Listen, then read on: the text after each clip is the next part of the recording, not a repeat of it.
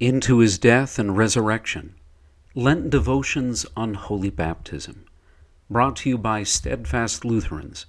Visit us at steadfastlutherans.org.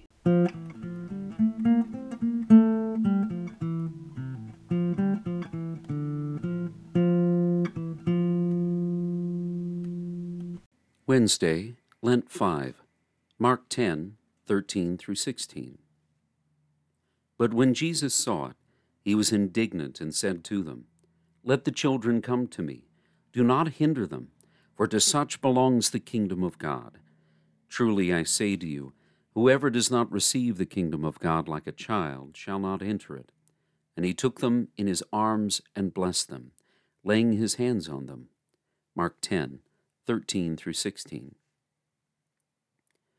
The children probably saw the gentleness, mercy, and love in Jesus that the Pharisees could not. Their mothers brought them to Jesus for a blessing, but the disciples tried to keep the children back. Jesus did not hide his displeasure with his disciples, and he rebuked them immediately.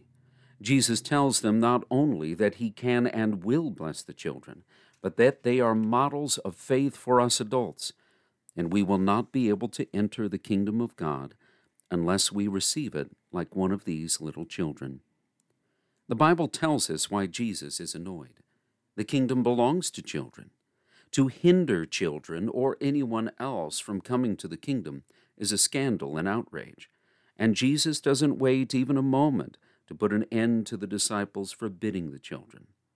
This says a lot about what Jesus thinks of children, where they should be, and what role they have in the kingdom of God. So much artwork and song is based on the idea of Jesus loving children, and with good reason.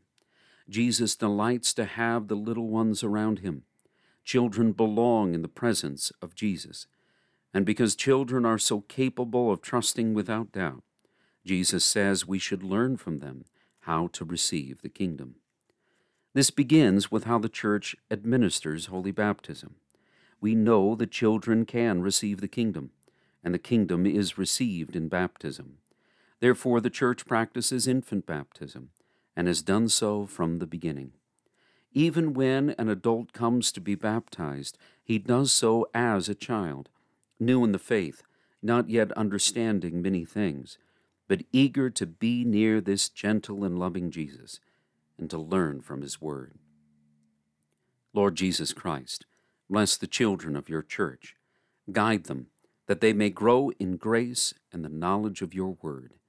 Amen.